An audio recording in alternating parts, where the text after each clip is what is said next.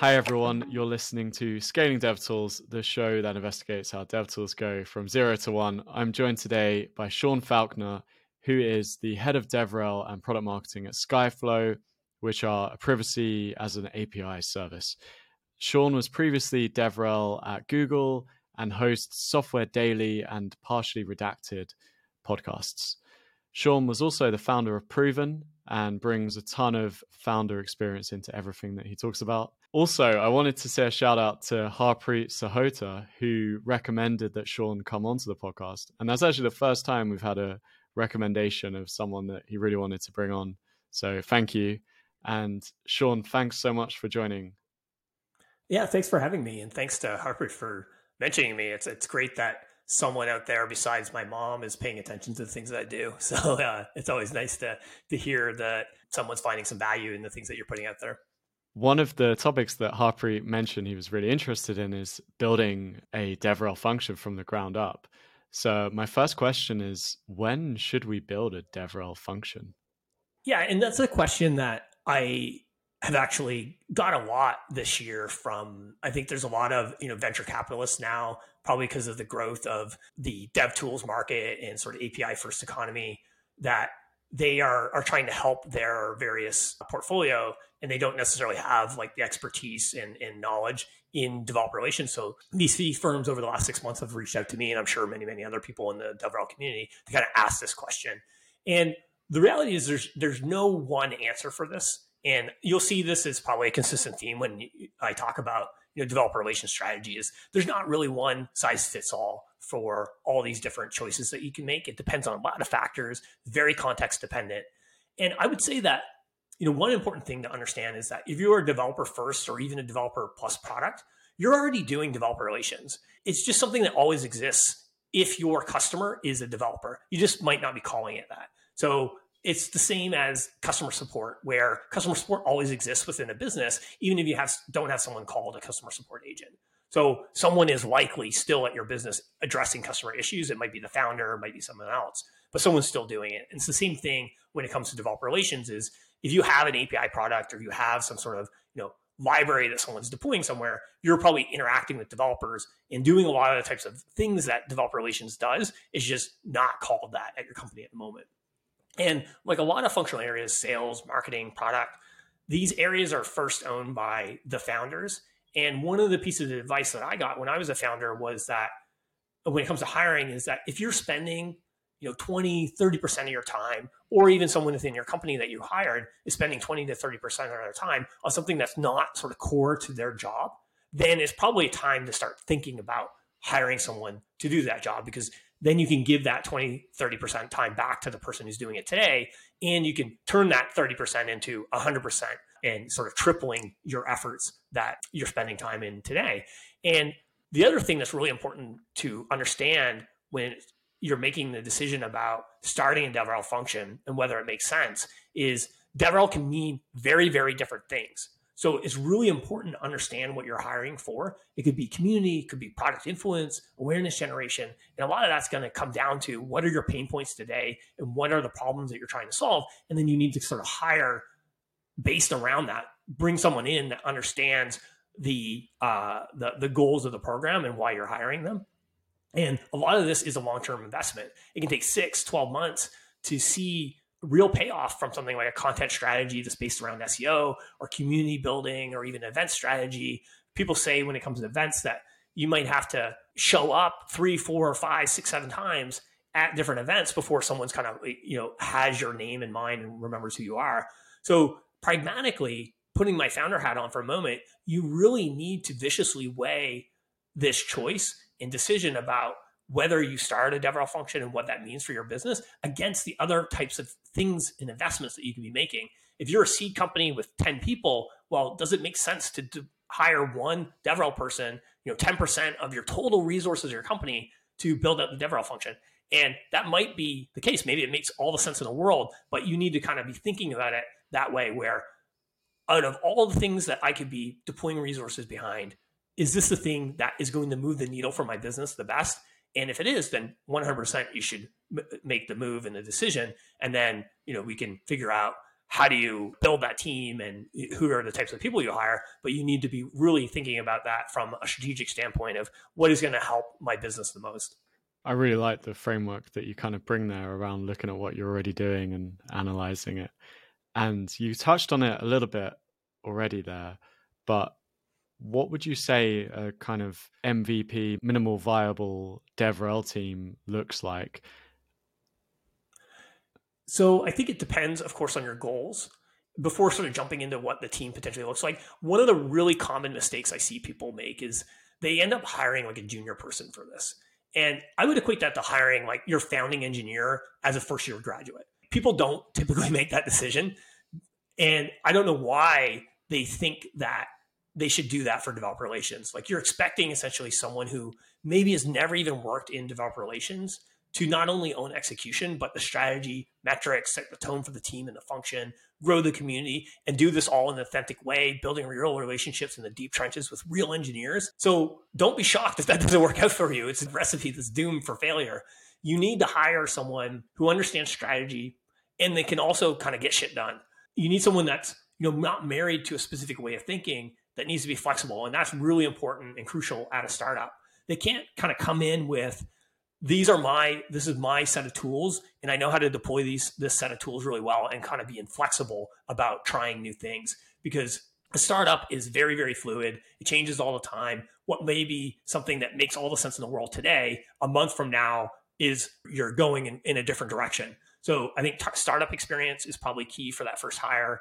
Early stage, DevRel often isn't about creating these like long-term strategic plans and KPIs, because at that stage, you might not even know what KPIs make the most sense. So a lot of it is experimentation. There's this quote that I like, lots of people use it, and I probably overuse it, but Mike Tyson said that everyone has a plan until they get punched in the face. And that is very, very true at any startup. You can have something that's, exists on a whiteboard that seems like a great idea, and then you put it out there into the ether for real users to try it, and they hate it or it doesn't work. So when it comes to building businesses go through these different phases where at the early stage, you're essentially need people who know how to, or like they have to figure out how to build the machine. So you need like innovators and creators. Essentially every person you're hiring needs to kind of have a founder mindset. And then once you get to a place where you have product market fit and you figured out go to market, then it's really about how do you scale the machine. And it's very rare that the innovators and the scale people are the same. So companies go through these phases where they have a bunch of innovators, they reach a certain stage, they bring in scale people to scale it, but then they reach a plateau where they need to figure out how do we do new creative things. So then they need to bring in innovative people again to kind of spin up those projects. At an early stage company and startup, you need innovators, not necessarily to scale people. So that's something that you need to take into mind when you're hiring this initial DevRel person, is they kind of need a founder mindset, because they're going to be creating a lot of things from scratch. So it starts with a single person. You need a leader that can set the tone and initial vision, and then they'll eventually want to hire a small team and make those people successful and prove the value. And who they hire depends, of course, on a lot of different things. Might be a developer advocate, could be a community person, could be a DRE or developer relations engineer, depending on what you need. And a lot of it, of course, as I mentioned, depends on the context of what the company, the product is trying to accomplish, what your skills are as a leader, where do you need to fill in the gaps, where do you need to make investments. And for me, I always err on the side of don't scale too fast. Don't hire just simply because you can hire. It's better to hire slowly and make the right decisions. It took me at SkyFlow about 8 months to make my first hire. I talked to a lot of people, but it wasn't about filling seats. It was about filling a role with the right person and being patient in finding that right person. And you can potentially think about outsourcing some work. Like if writing's not your strong suit for you, maybe you can outsource some aspect of that. But I think most people do a bad job at content, and outsourcing it isn't going to make that a better situation. Also, when you outsource things, typically they will only deliver what you ask them to deliver. So you need to know what you're asking. So it's important to kind of understand that when you go into these like contract relationships with different companies. It can work, but you really need to know you need to set the guardrails of what that experience is going to be in order for it to be successful. Actually, on that, you mentioned that if you aren't doing a good job on content, outsourcing it probably won't solve it. Could you share a little bit? Because in my head immediately, I'm thinking, oh, but maybe if I'm not a good writer and someone else is a good writer, wouldn't that solve it? When it comes to content, obviously writing is a component of it, but a real content strategy, especially for a startup, is your website and your blog is not a destination site. Like, people aren't going to be coming to your blog on a daily basis to look up what you have released. You're not Google, you're not Snowflake, you're not some known entity where people are inherently interested in what you're doing. You need to manufacture interest. And the best way to do that for a blog is to essentially assume that all your visitors are going to come from either paid marketing or, better, organically through Google search results, which means that you need to be able to rank on Google, which means that every piece of content you're creating has to have discovery value. So a lot of it in terms of content starts with the question of, what are the things that people are searching for? What is the volume of that search? Like, essentially, what is the opportunity there? How hard is it for me to rank? And then applying different strategies around crafting content that is going to match up against those keywords that are strategically important for your business. And then also figuring out, how do you actually increase the SEO value of that artifact in terms of, generating links and generating, other types of interest to it. But most people, what they do when they come to content is they get a bunch of random ideas that they think might be compelling or interesting to people, and they just churn out a lot of content that's either very thin or has very little discovery value. That's where I think the mistakes get made. And every page that you're adding to your blog or your website that isn't increasing the SEO value of your content is essentially a dead weight page that's actually dragging it down. So you can actually, a lot of times, do better by eliminating pages than by generating new pages. It's really about quality over quantity. Coming back to something you said as well in the previous point about spending 8 months trying to hire someone, what were you looking for in that person?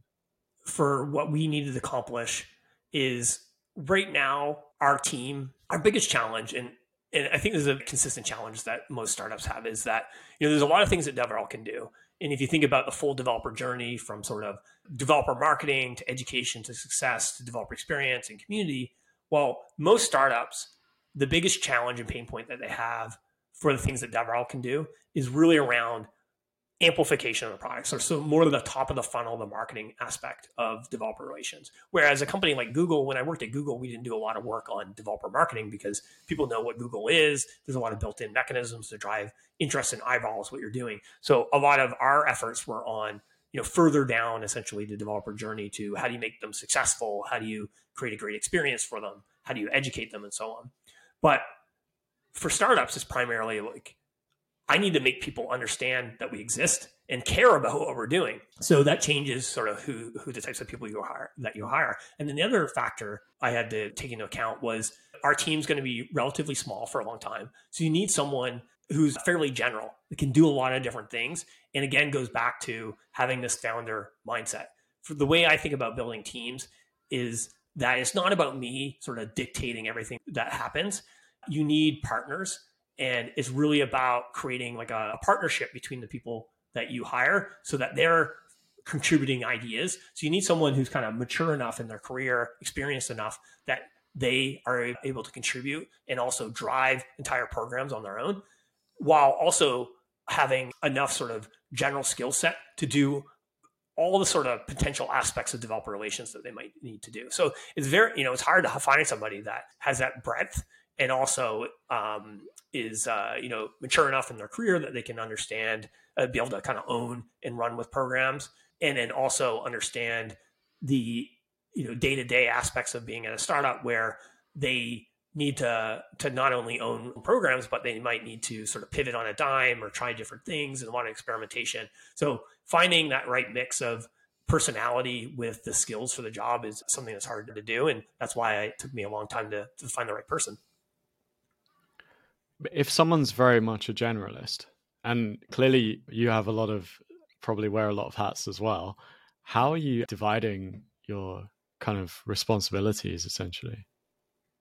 Yeah, it's a great question. So I think over time, as a DevRel team grows, you get more and more specialization and people kind of owning particular areas of the program. So you might have people who are more heavily on the engineering side, and they own maybe they own SDKs and they own samples and demos and so forth. And you have people that are more on the sort of awareness generation side, the standard sort of advocacy things where they're going and speaking at events and generating content and interest in the product. Maybe you have community leaders that own sort of community engagement and so on.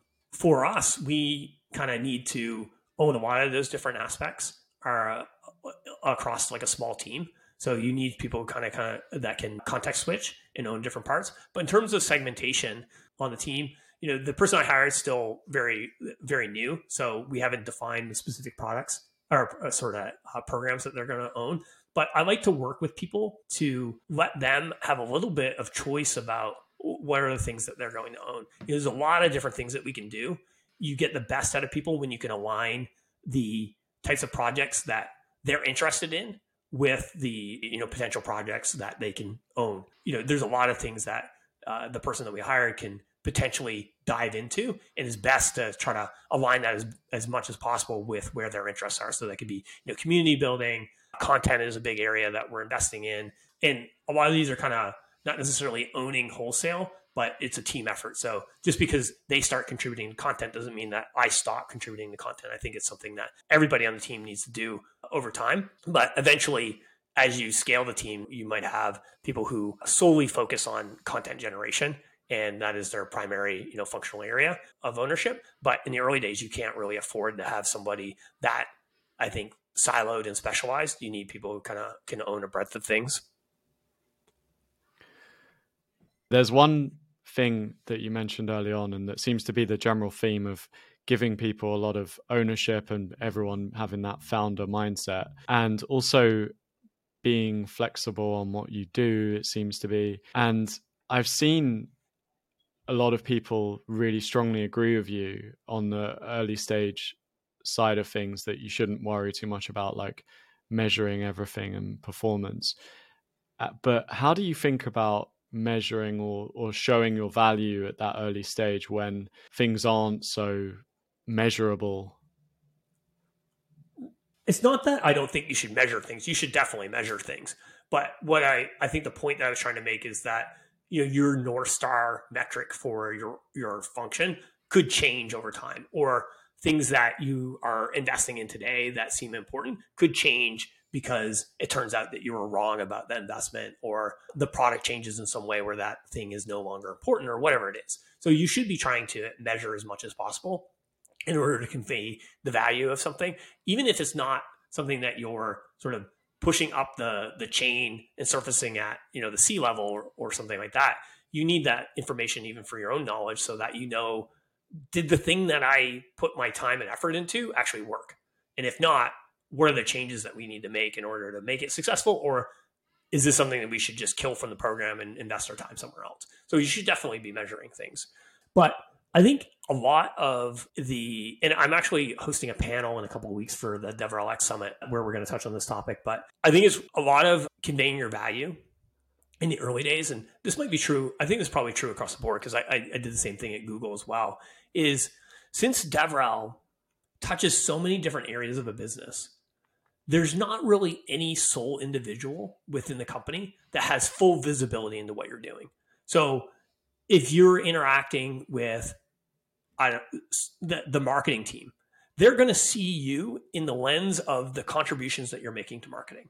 The sales team, same thing. Product, same thing. Engineering, same thing, so on. So that is their snapshot of what your contributions are. And no one really sort of has visibility across all those different areas. So what's really important is, one, you try to do what you can. You own your visibility and try to do what you can in terms of articulating all the different areas that you're influencing. The other thing is that any of these cross-functional leaders that you're interacting with, you should be building a strong relationship with them and building trust with them so that they become your own internal champions. So, when I think about developer relations, it's about building relationships with people, specifically developers. And a lot of times we focus that effort externally, which is very, very important for what we do. But you also need to be building relationships and trust internally. And that's one, how you're going to have more sort of influence over the company in terms of continuing to invest in developer relations and doing the things that make sense for developers. But it's also how you build internal champions so that when questions come up about we need to make cuts for whatever reason, where are we going to make those cuts? Well, if the sales leader, the marketing leader, the engineering leader, the product leader, whoever they are all saying, well, we need DevRel because they're helping us with this thing, this thing, this thing, they're absolutely critical to us being successful. And the CEO of the company is hearing that across 4 or 5 different functional areas. Well, even if that person doesn't have full visibility into what they're doing, they're going to understand, wow, this, person or this team is doing a lot to help us succeed as a company. And there's no way that we could get rid of them. That's really, really nice way to put it, that you can build the trust across the different teams. Sean, one last question.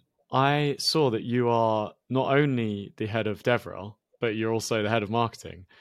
And so you might be uniquely well positioned to discuss how DevRel and marketing interplay. Yeah, so just to clarify one thing, so I'm head of product marketing, but marketing, within SkyFlow also consists of like growth marketing and PR as well, which are owned by other individuals.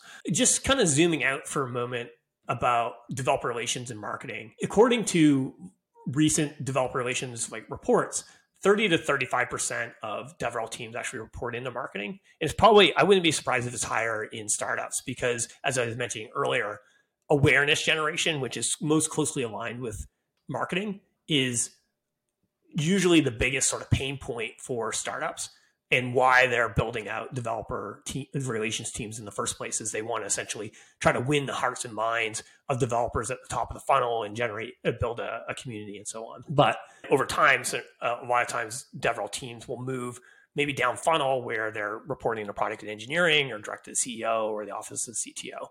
And the big thing, though, even if you report to marketing, is you don't need to be bound by reporting structure. Like we talked about, developer relations touches so many different areas.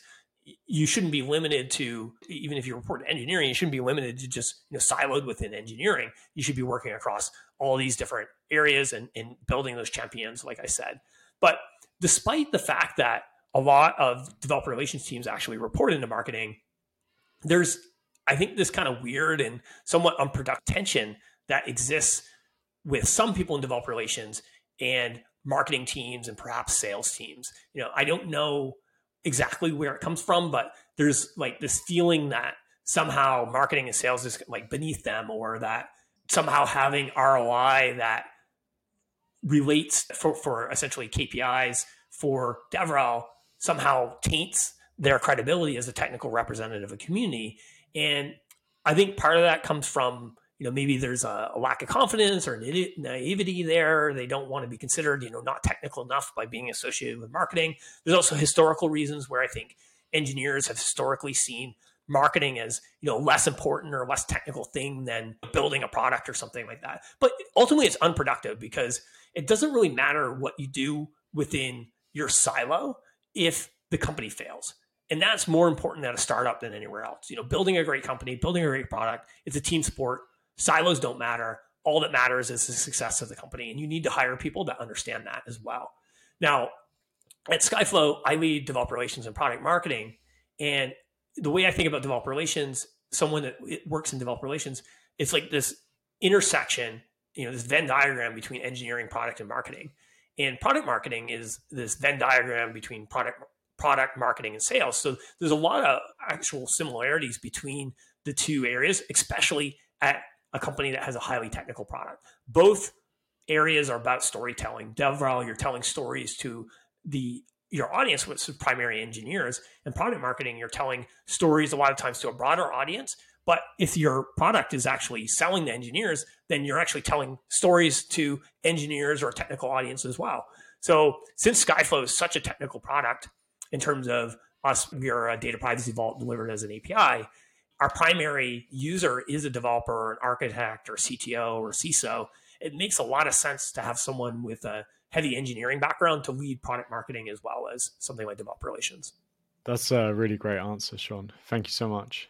And thank you so much for your time. I really appreciate it. If people want to learn more about Sean or about SkyFlow, where can they learn more? For SkyFlow, you can go to skyflow.com. We also, one of the podcasts that was mentioned at the top of the show is Partially Redacted, which you can find at skyflow.com/podcast. And it's a podcast focused on security and engineering topics. And then in terms of myself, you can find me on Twitter at my name, Sean Falconer, or on LinkedIn. Similarly, I'm out there on all the socials. Thank you so much for joining, Sean. And thanks everyone for listening. We'll see you again next week.